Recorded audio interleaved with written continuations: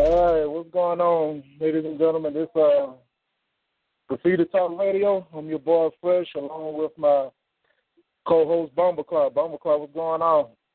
What up? What up?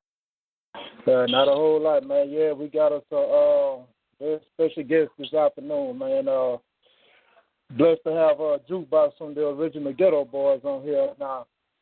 Just a little original Ghetto Boy. Oh yeah, original Ghetto Boys. Yeah, original Ghetto Boy. Yeah, because when you mention the Ghetto Boy, you usually three names will come to mind. That's Scarface, Really being Bushwick Bill. But what a lot of people don't know is that it was a lineup way before that one. And the original lineup consisted of Raheem, K9, and our guest Jukebox. And also the story of the Ghetto Boys is told. This lineup is usually left out or is mentioned briefly before they move forward with the current lineup. Now, before it was Mind Playing Tricks on Me, you know, there was the Car Freaks. And before the Low, Ball Cats, and the Gangster Heads, there was those Fresh Feline Tracksuits. You know, there's a lot of history behind this group, individually and collectively. And Mr. Keith Rogers, a.k.a. Jukebox, is here about to tell us his backstory. So, Mr. Jukebox, take us down this path of unknown history. Yeah, just you know, what was life like growing up in Fifth Ward, Houston? You know, tell us a bit about yourself. Honestly, I didn't grow up in Fifth Ward. I grew up in Third Ward. Oh, okay. James Smith, a.k.a. James Prince, he was from Fifth Ward, and we used to go out there a lot. We were introduced to him by this fella. And, you know, if the man with the money say you from Fifth Ward, we said we was from Fifth Ward. But honestly, I grew up in Third Ward. Both of them are the ghetto. Both of them have similarities.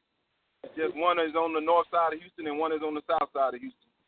You know, Fifth Ward is the roughest. Fifth Ward probably at one time was the roughest ghetto on the north side, and Third Ward is still the roughest ghetto on the south side. Okay. So, what was the music scene like in Houston back then? It was vibrant. You know, it was a lot of guys upcoming, trying to do their thing. Everybody, we was primarily battle rappers.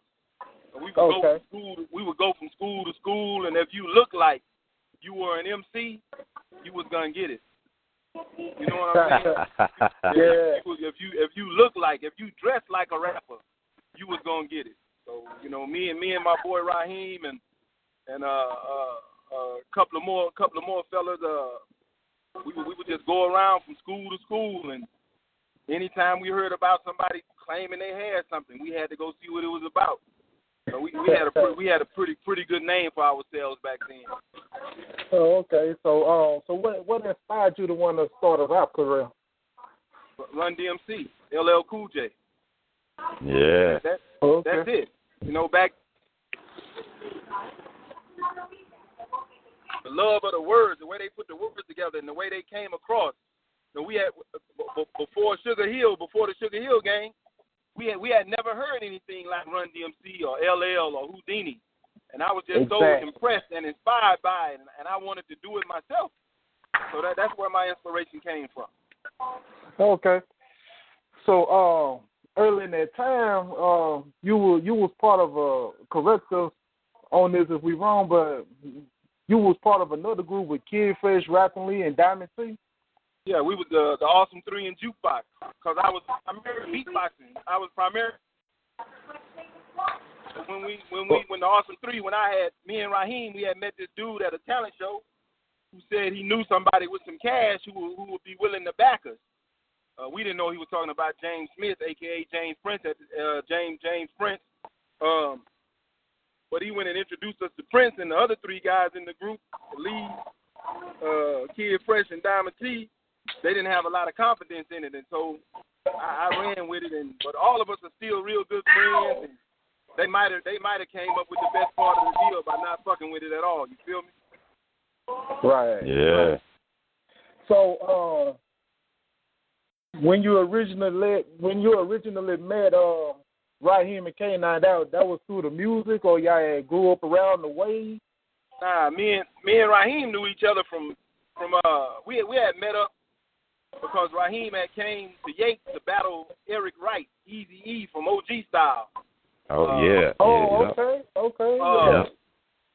And he had heard me rapping, and I had heard him spitting, and we was like, shit, we got what it takes to make it together. And me and Raheem had been cool ever since then. Raheem had moved in with my family. My mother had almost adopted him and everything. You know, he was having some difficulties in his life, and my mother embraced him like he was her own child. And me and Raheem were very close. We met Rap-A-Lot, or K9, when we went to Fifth Ward to meet James. We had not known him before then. Oh, okay. Wow. Okay. Wow. So y'all had met K9 and James Prince at the same time. Well, not on the same day at the same time. We met Jay first, and then maybe a day or a week or so later, we met K. He said he had a brother that rapped named K9 or Sir Rap-A-Lot, and that's when we met him. Okay. So, when you and Raheem had started rapping, they said that Raheem had already had a name for the group called the Hip Hop Vigilantes. That was the name of our group, the Hip Hop Vigilantes. Me and Raheem. Me and Raheem was the Hip Hop Vigilantes. When I left the Awesome Three, me and Raheem, the name of the group, me and Raheem group, was the Hip Hop Vigilantes. Raheem was always a solo artist. He always had enough, and his ego was large, and he was just Raheem. He was just he don't get the credit he deserves in Houston, you know. Right. Yeah. He don't get the credit he deserves. A lot of people feel like hip hop started in Houston with the DJ Screw thing, and that's nothing. I don't have nothing against them, brother. They did their thing. You know what I'm saying? But that was hip hop in Houston way before Robert Jackson and the Screwed Up Clique. And the Screwed Up Clique. They did their thing, and I'm not knocking them. I give them all the respect in the world. But the people who open the doors, who don't get enough credit, you know, the original Ghetto Boys and Raheem. Exactly. Yeah. And I was reading in Scarface book a while back, you know, that it was another DJ named Daryl Scott who had some cold mixtapes, and I remember him saying that. Exactly. Daryl Scott started that. Yeah. So before DJ Screw, it was Daryl Scott. He started that. The go get your tape thing and come get your weekly tapes, and Daryl tape number this and Daryl Scott tape number that. I grew up with Daryl Scott in Third Ward. He was my neighbor. Right. Okay. Wow. Real good dude. Okay. So when you, Raheem, and K9 had started rapping together, who initially came up with the name the Ghetto Boys? Oh, we was all standing around outside, and you know, we was in the ghetto, and I think NC Trahan, NC came up with the name Ghetto Boys. If my memory is right, NC came up with the name. Okay, so was it any unofficial members of the original Ghetto Boys who had? Do what now? I didn't hear the question. Well, was it any unofficial members of the Ghetto Boys? You know, somebody it was just me, Raheem, and K9. Okay. So, with Raheem and K9, you know, individually, what type of styles did they have? What did they bring to the table to just, you know, make that group stand out? What made one member different from the other one that just made the group what it was at that time? Before, honestly, we were all, like I said, we were all battle rappers, and we used to go to this club and battle rap against all the best people in Houston, and that's all it was. We all brought a certain skill set. Raheem was a tremendous lyricist. K9 was a flamboyant. He was a lyricist as well. He was he could rap up. Man, K9 could look at anything and just come off the top of his head with it.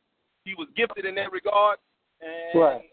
And I was similar to Raheem in that regard, that we were just lyricists and we just loved what we was doing and we was passionate about it.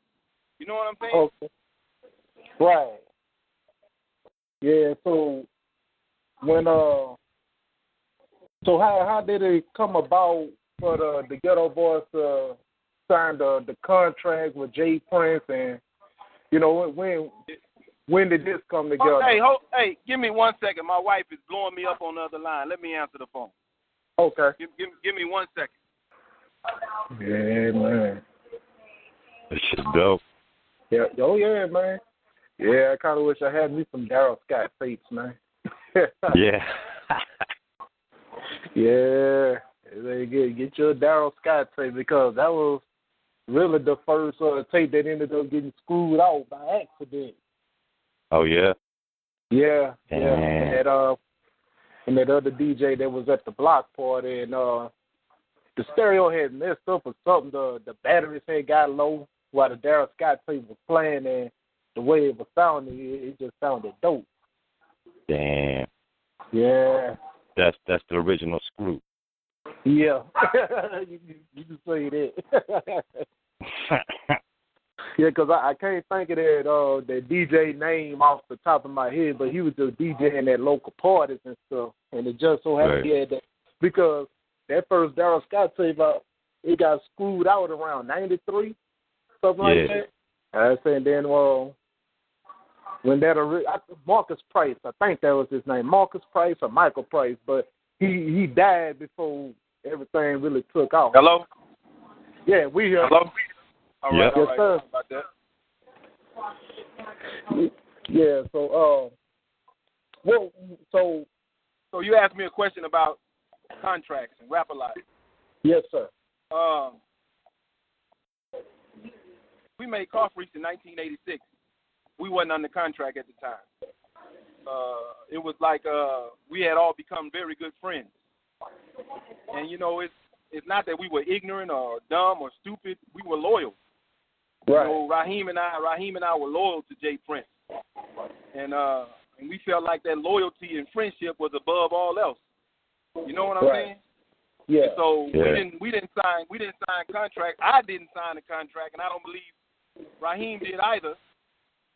I didn't sign a contract until Making Trouble was in production. Oh, okay.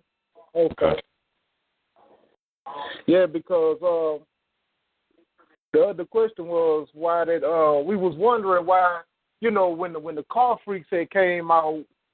Well, me personally, I had always wondered how come, that y'all three didn't make a full album at the time, but it was because y'all wasn't under contract yet. Nah, that didn't, under the contract didn't have nothing to do with it. Like I just said, me and Raheem, we wanted to do an album together. Raheem and I did. K9 had got in some trouble and went to jail at the time, so that's why he was immediately out of the picture. And then Raheem, he said he didn't want to team up with nobody from out of state. It was going to be me and him, or it wasn't going to be nothing, and this and that and this and that. So he decided to go off on his own, which was a good decision. So that's when they didn't give up on me. He was like, shit, we're going to find some more people, and we're going to keep this thing going. And that's what we did with Johnny and Red. Okay. And like if you ever see pictures of You Gotta Be Down cover or You Ain't Nothing cover. Yeah, I got that out. Bushwick Bill ain't on them. He on the You Gotta Be Down, but he wasn't rapping. He was just a dancer back then. Bushwick didn't start rapping until I went to prison. Okay. Wow. Right. So, when Rap-A-Lot was first formed, what was the beginning of those days like? During that original formation, when everybody was trying to find themselves, and just those early days. What was those days like? It was exciting.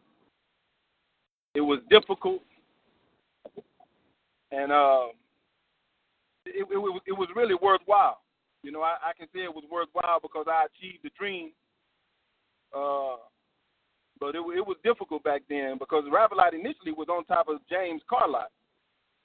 You know, it was on top of his car lot, and it might have been on top of the car lot for 7 or 8 months, and then they moved it to a building down the street. So it was exciting because we got to do a lot of stuff, and we were young and we were living the dream, and it was difficult because damn near every day we ate a 2-piece from Popeyes. You know what I'm saying?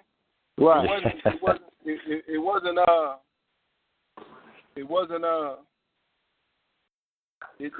was never that glamorous for the Red may have got to experience some of that glamour, but for me it was just difficult. It was exciting. I can't, and I did. I had a lot of fun. Okay, yeah. So you know, we all recognize J. Prince as being how can I put it, starting one of the first well-known record labels in the South. But let me tell you this here. Let me tell you this here. And I need you to listen to me. Okay. I need you to understand what I'm telling you. That if me and Raheem don't go to Fifth Ward, ain't no Rap-A-Lot records. Wow. Rap-A-Lot records wasn't even thought of. Right. Yeah. They was out there doing their thing, whatever they was doing, this and that and this and that. But if Raheem and I don't show up with this dude named Byron, ain't no Rap-A-Lot records. People don't know that part of the story. You know, right. we inspired him. 2 kids inspired this man to do that. You feel me? Yeah. We didn't walk into no Rap-A-Lot records.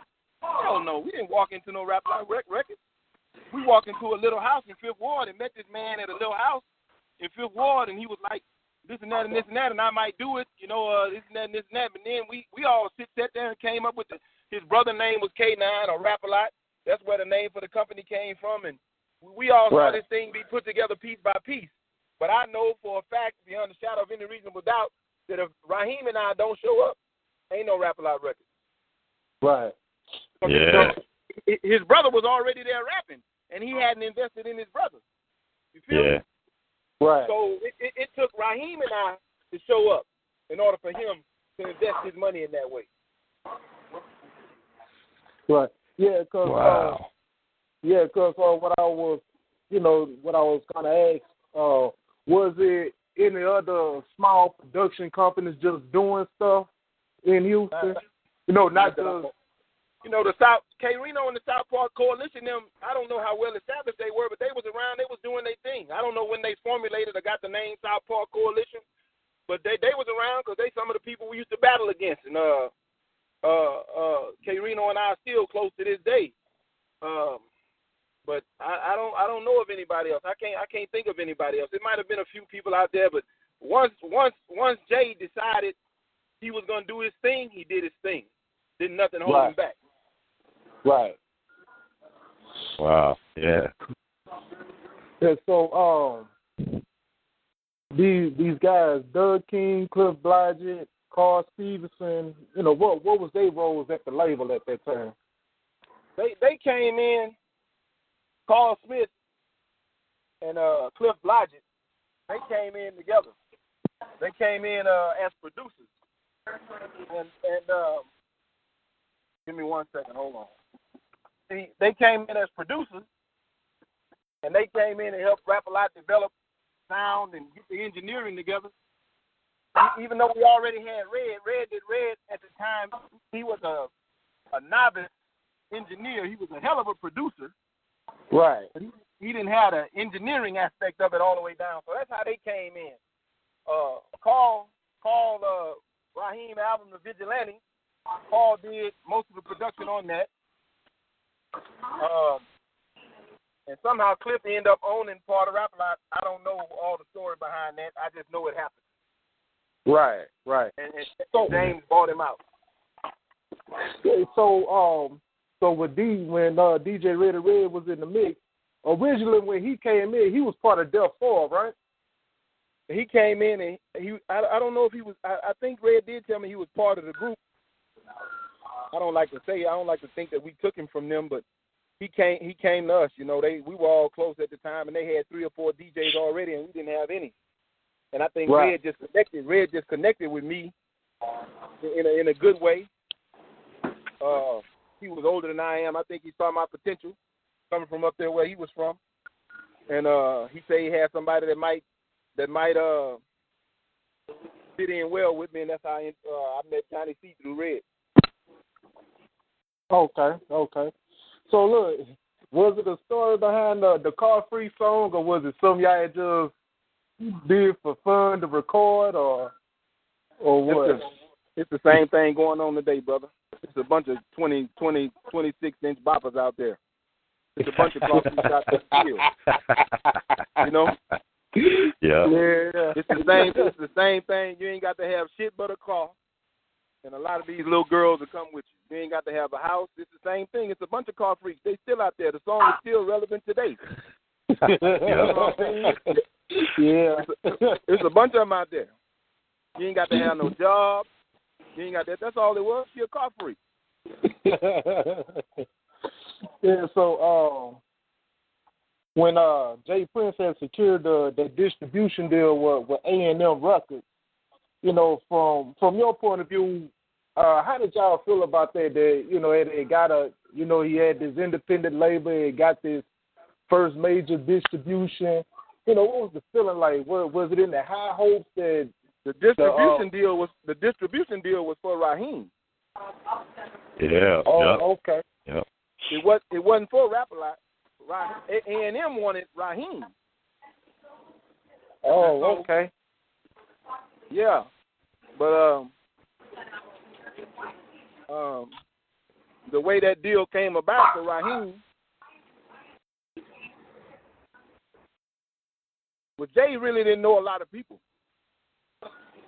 Right. He had a partner who did, and his partner introduced him to some people at A&M, and that's how that deal came about for Raheem.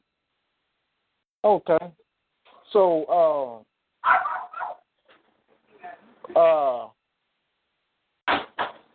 is it true that A&M had wanted the Ghetto Boys to do a clean album?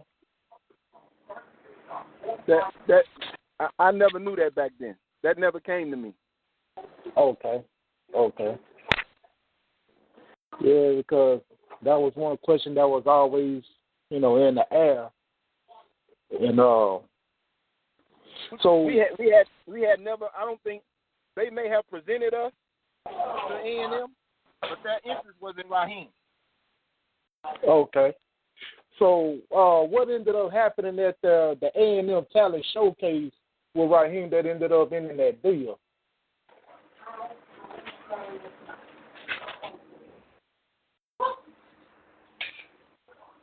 Hello? Yeah, I'm thinking about how I want to answer the question. Oh, okay. It just fell through, bro.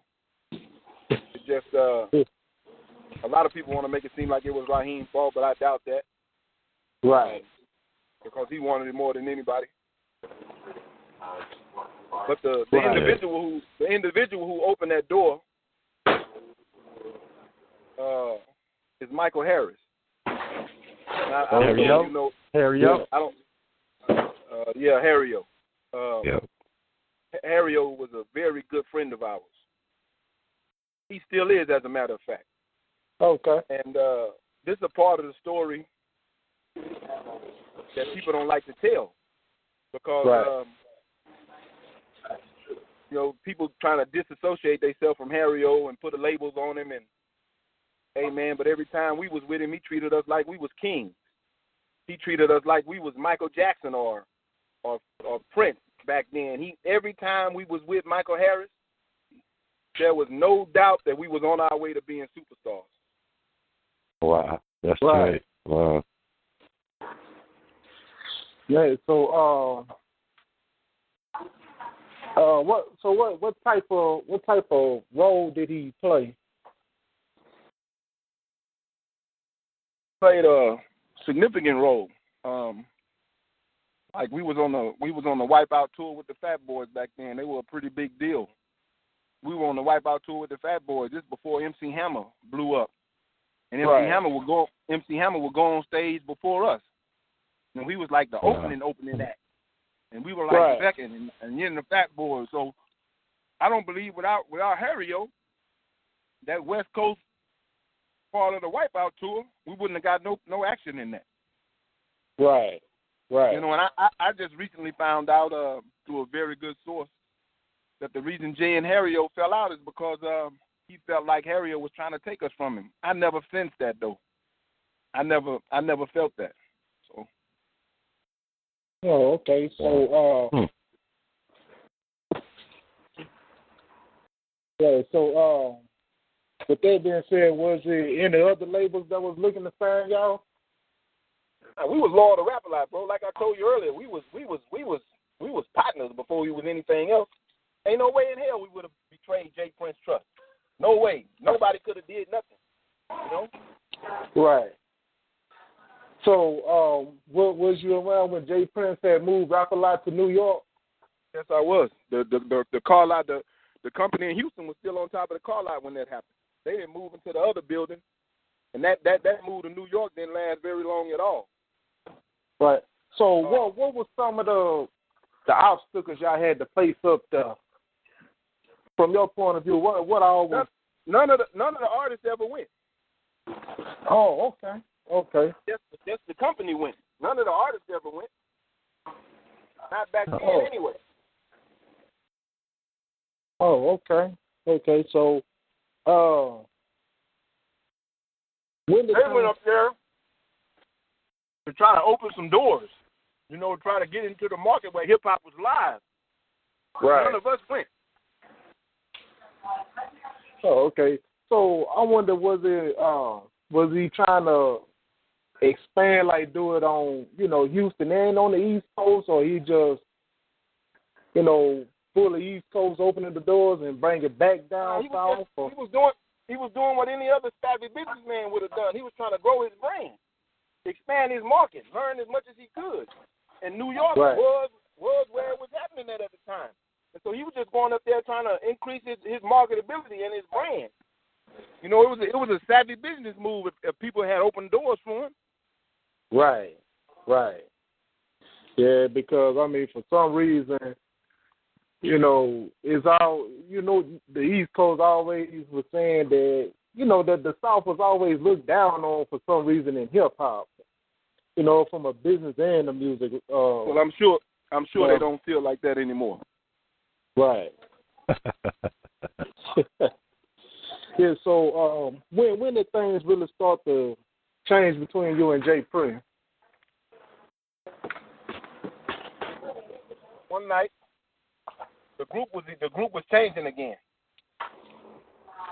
Johnny C had said he wanted to go solo, so it was just Red and I. And we had met DJ Action Scarface. And so had to be in 89. Early 89.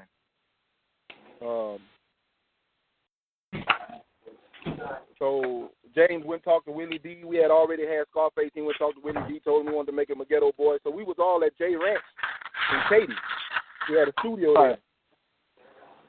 And the reason, let's get to like on Making Trouble on all the first albums, we wasn't given the liberty that we needed to be the artist that we was, because I feel like Making Trouble could have been much better. Right. If we had been able to do it, had more creative control. almost everything we did was managed very carefully. Oh, okay. We had another album called Just Made a Jump in the Hype, me, Red, and Johnny. A very good hip-hop album. Very damn good hip-hop album. They never put it out. See, we were more hip-hop artists than gangsters. Right. We didn't experience none of that gangster shit until we met J.J. Prince. Until we met, I didn't know nothing. I didn't know nothing about shit. I was raised up square. I didn't know nothing about that gangster shit until I met some gangsters. You know what I'm saying? Right. So, right. I was an innocent kid when I went over there. Is there copies of that album or any is there? Johnny has, from what I understand, Johnny has all the masters to it, and he's holding on to them like they gold. That's good. That's good. One of the songs, they put out one of the songs on a compilation with some NWA and some more artists. Red posted it on his timeline at one time. It was called "Must Be the Music" by the Ghetto Boys. Okay. Right. Yeah, hip hop must be the music. I'll look it up and send you the link or something, or you can call Red and find it. But so we were at James Ranch and we were working on some songs. We had just finished Willie D's Controversy album. We did that at Doug King's studio, BPM, Beat Per Minute, and we went to his ranch, and he was like, "Well, I felt like lyrically I could match anybody, but for some reason they didn't feel like that, and so they was trying to say, hey, let Willie D write that for you, or let Willie D do." And I was like, "Man, I don't. This ain't me. Okay. This ain't me. This ain't me." So, after being there a couple of days, I was like, "Hey, man, this ain't in my heart no more. I don't want to do this no more," and I left. That's the honest to God truth. That's the way I left the group. I walked away because they wanted me to let somebody else write for me, and I wasn't having it. So I left. Wow. Yeah. So after you had left, and I believe he never said it to me, but I was there in the beginning before anybody, and I believe that he took that. James Prince took that as a betrayal. That was the first one. Right. That I walked away from the group. Man. So so when you had left the group, was you still recording the song? Well, was you even planning on doing a solo project? Did you ever think about that, or you just wanted to do the group thing?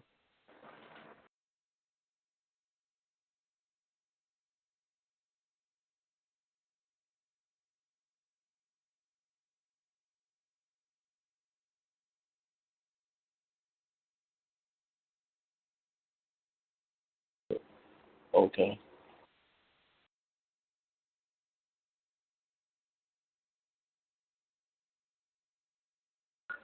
Hello? Yeah. Yeah, I don't know why the phone disconnected. My bad.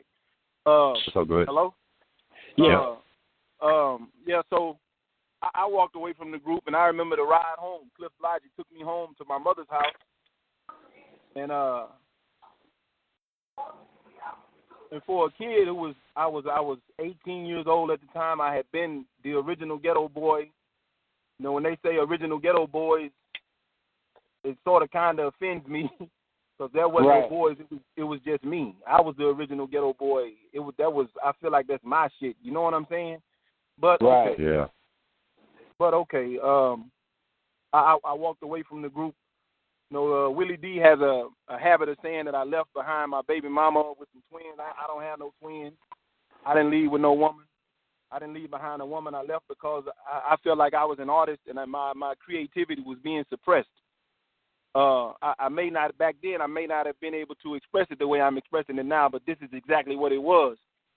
And I have nothing against the fraternity of ghetto boys, any of the artists I love all of them. You know what I'm saying? I appreciate what they did. I wish they would come up with a new group. I got 3 or 4 guys I think will make hell of a Ghetto Boys to keep the legacy going. But right. For the people who held the mantle for Ghetto Boys and represented for Ghetto Boys, hey man, I love them all, man. We created a living legacy. You know what I'm saying? We are deeply ingrained in the culture of hip hop now. So can't nobody take that away from us. Right. Can't nobody. And we had some of the best MCs. Probably Brad is probably in the top 5 from wherever coast you from. Right. So they can't take that from us. They can't take that from us. You know, Big Mike was a hell of a lyricist. Willie D could hit you with some of the best fucking punchlines in the world. We all brought something to the table. You know what I'm saying? Right. We all brought an element that was necessary for Ghetto Boys to sustain itself. I just don't appreciate the fact that the foundation, you know, myself, Raheem, K9, Johnny, Reddy Red, we tend to get looked over. Yeah. So that's why I'm willing to do these radio interviews with you guys and whoever else, and I'm in the mix trying to put some music together because I need my story to be told. Exactly. Yeah. So after you had left the group, was you thinking about doing any solo project? Was there any songs you did? I did some music, but the dude, like I told you, I think you asked me this before, when you and I had a personal conversation, the dude who had the music, he passed, and I couldn't tell you how to get it. Yeah.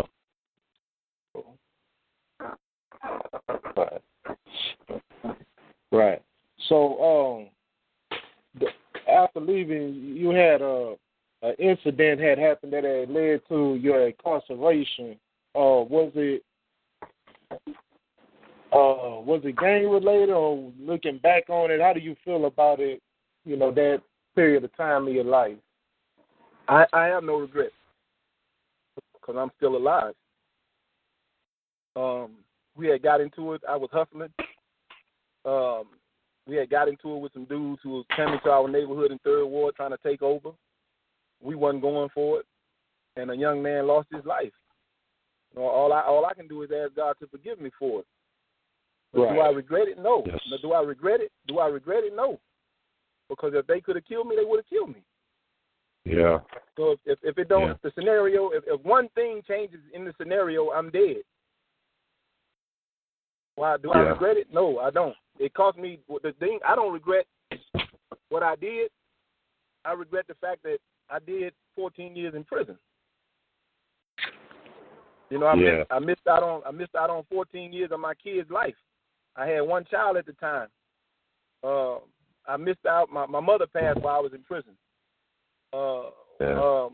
When young men were out here going to college and establishing credit and buying homes and expressing themselves and finding love, and I was in prison trying to keep all my teeth in my mouth, and I did a damn good job. Right. Yes, sir. Yeah, like I say, everybody have a testimony. Everybody have a story. You know, so with that being said, is there anything else that you'd like to add with what you have going on nowadays? Do you have any projects coming out, or? I want to say, you got. I want to tell you and Bumbleclot, thank you for y'all support. First of all, thank you for, you know, keeping the legacy alive, and thank you for being real and opening avenues and venues where brothers like myself are not forgotten. And I want to say to any aspiring artists out there, I know what the culture is today. You know, I'm not knocking anybody. I know what people are into, this hype music and this gross materialism and whatever the fuck else they doing out there. I appreciate artists who respect the craft. You know, like J. Cole, Kendrick Lamar, a few newer guys. I can't think of their names, but they respect the craft. They know something about lyricism and metaphor and simile. and they not selling the craft out. And so these are people we need to support. You know, I don't mind you supporting if you like Young Thug or the Migos or whoever the hell else you might like, whoever the hell else out there doing that.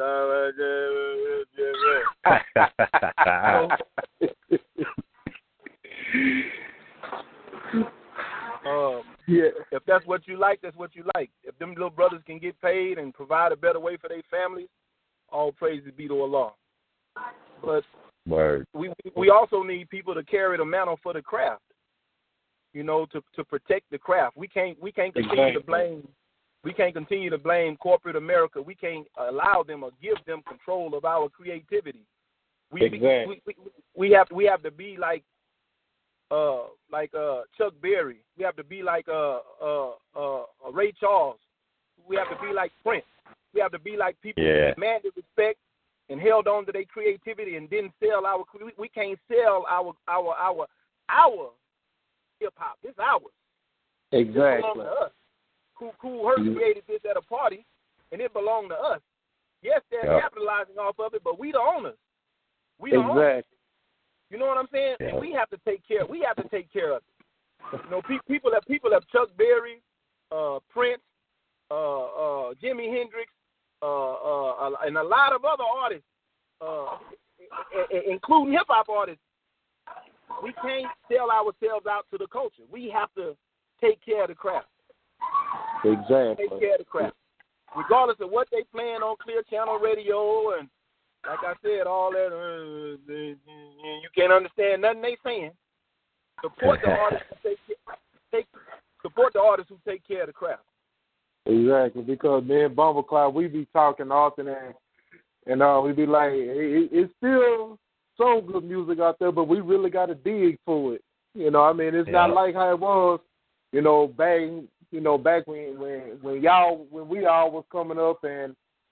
You know, we could just go in the record store. We could just pick up any record, tape, or CD, whatever it be, and we just chance it and wasn't disappointed. You know, instead of nowadays, we got to be real picky and particular. And that's where Graffiti Life Radio can do the most good. You know, you reach out to up and coming artists and give them a venue to where their stuff can be played however you do it. If you charge them or whatever, if they want it, I understand. Everybody trying to eat, everybody trying to make a living. But if you open the door for them to where their stuff can get played, do that. Yeah. So do that. Yeah, so, Bumbleclaw, you got anything that you want to ask? Oh, yeah, I just want to ask, what part did NC Trahan play with the, early Ghetto Boy stuff or even Rap a Lot? Was he, inspirational? Every part. Every part. Okay. If ENC had still been alive, I would still be a Ghetto Boy. Yeah. I wouldn't have went to prison. Yeah.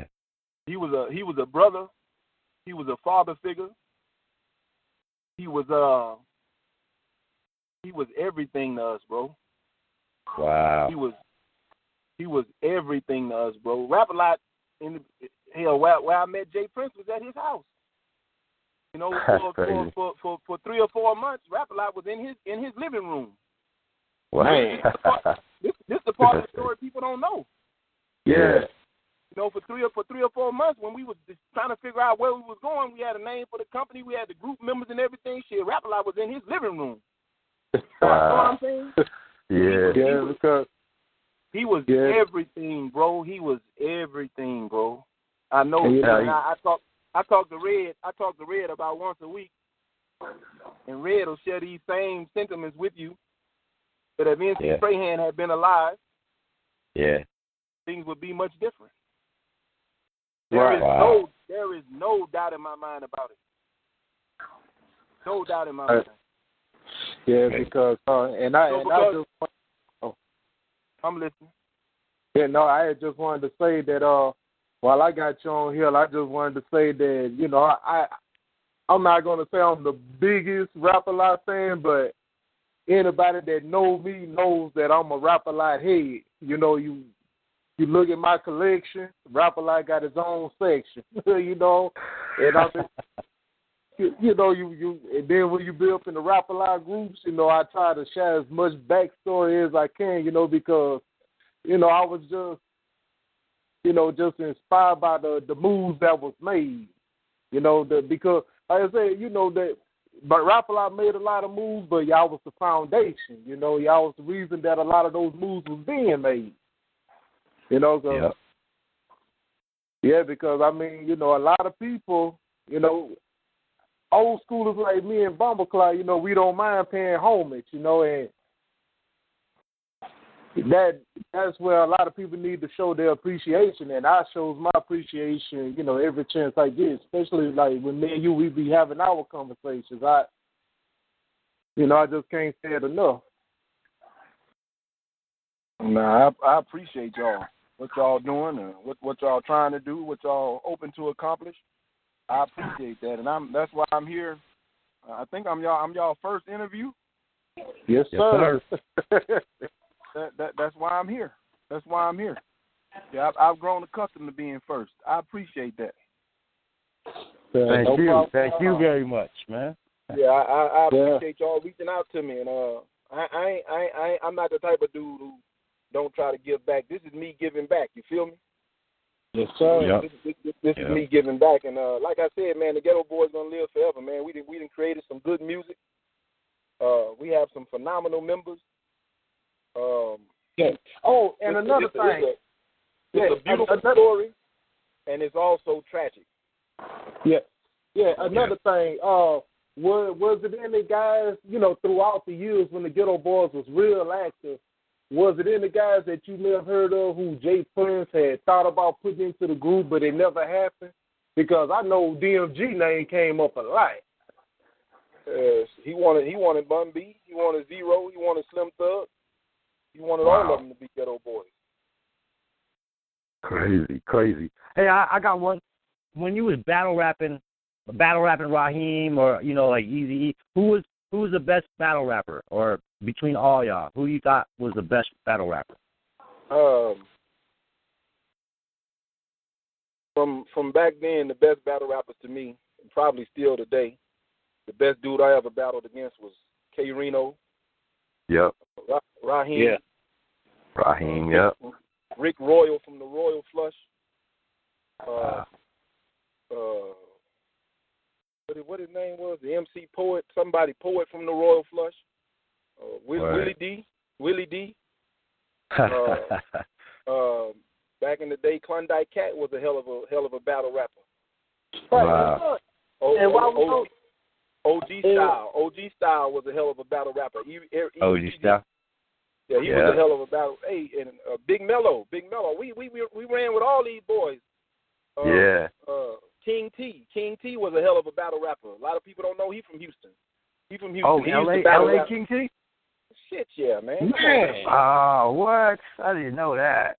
Yeah, all of us, man, it was so many, because dudes knew that if you was a suck MC, like a bunch of these cats today, you was going to get served. You was going to get served. I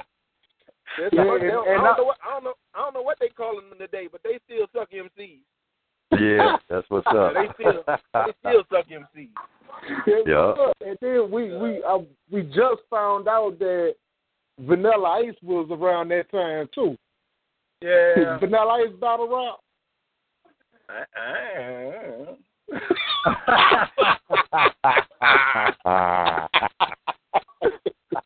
Let me tell you something about battling somebody like Vanilla Ice. If you lose, you lost to Vanilla Ice. You'll never live that down. And if you win, you ain't beat nobody. Yeah. You ain't beat nobody. You know that's just how it is. Yeah. And okay, you beat Vanilla Ice. Ice, baby, you beat Vanilla Ice. Okay, but if you beat him, it's like, okay, you ain't did nothing. You ain't did nothing. That's funny. Did you ever get the battle at the Rhinestone Wrangler or whatever the club was? That's the club. That's where we all battled at Rhinestone. Okay. We all battle at Rhinestone. If you was a battle rapper back then in the late '80s, that's where you went to prove you. That's where you went to prove yourself. That's tight. Okay, cool. And K9 and the Royal Flush and Willie D. I remember the Royal Flush got up there, and I got a big head. So man, I got up there, and the Royal Flush ranked on my head so bad. Talked about me, they damn near had me in tears. You hear me? But my boy K9 came to my defense so flawless. I'm talking about K9 was a hell of a battle rapper, bro. Yeah. He was a hell of a battle rapper. So I ain't had to cry that night because he defended me with such lyrical prowess. Man, it was beautiful, bro. It was beautiful. That's awesome. It was beautiful. But this is when hip hop was fun. We ain't have to worry about violence. We ain't have to worry about guns. We just, hey man, if you got something against me, we're gonna take it out on each other on the mic. Yeah. Right. Yeah. Meet me here. Meet me here, and we're gonna do this shit on the mic. Let's do this shit on the mic. Yeah. Wow. Man, that's crazy. So those were the days, man. Don't too much do no battle rapping nowadays. Do it? Do they do it? Is it still going on? It was a lost part of the culture. You know that thing they doing now that you get on YouTube where these dudes that ain't battle rapping. Some of them pretty good, but that's a lost part of the culture. You know, somebody need to bring that back. And it needs to be raw. It needs to be raw. Battle rapping is raw. It don't need to be rehearsed. You know what I'm saying? It need to be just off the top of your dome. Exactly. Yeah. Exactly. Yep. And that's where you listen to a lot of them guys. You see them on YouTube or you catch them on MTV, and you be like, "Ain't no way in hell he thinking of this right now." Yeah, right. So right. It's too much. It's scripted. Yeah. You know? There you go. Yeah, well, I said, man, this been great. It's been a blessing and it's been a pleasure. Yeah, Mr. Jukebox, I appreciate what you did for us, taking us down this path of forgotten history, taking us down memory lane, and appreciate what you did for us. Man, long live Graffiti Talk Radio, man. Long live the Ghetto Boys. Y'all be easy. I got to go to work. Yes, sir. Do your thizzle. All right. Thank you. Thank you very much. Thank you. Thank you very much, sir. Peace. All right. All right.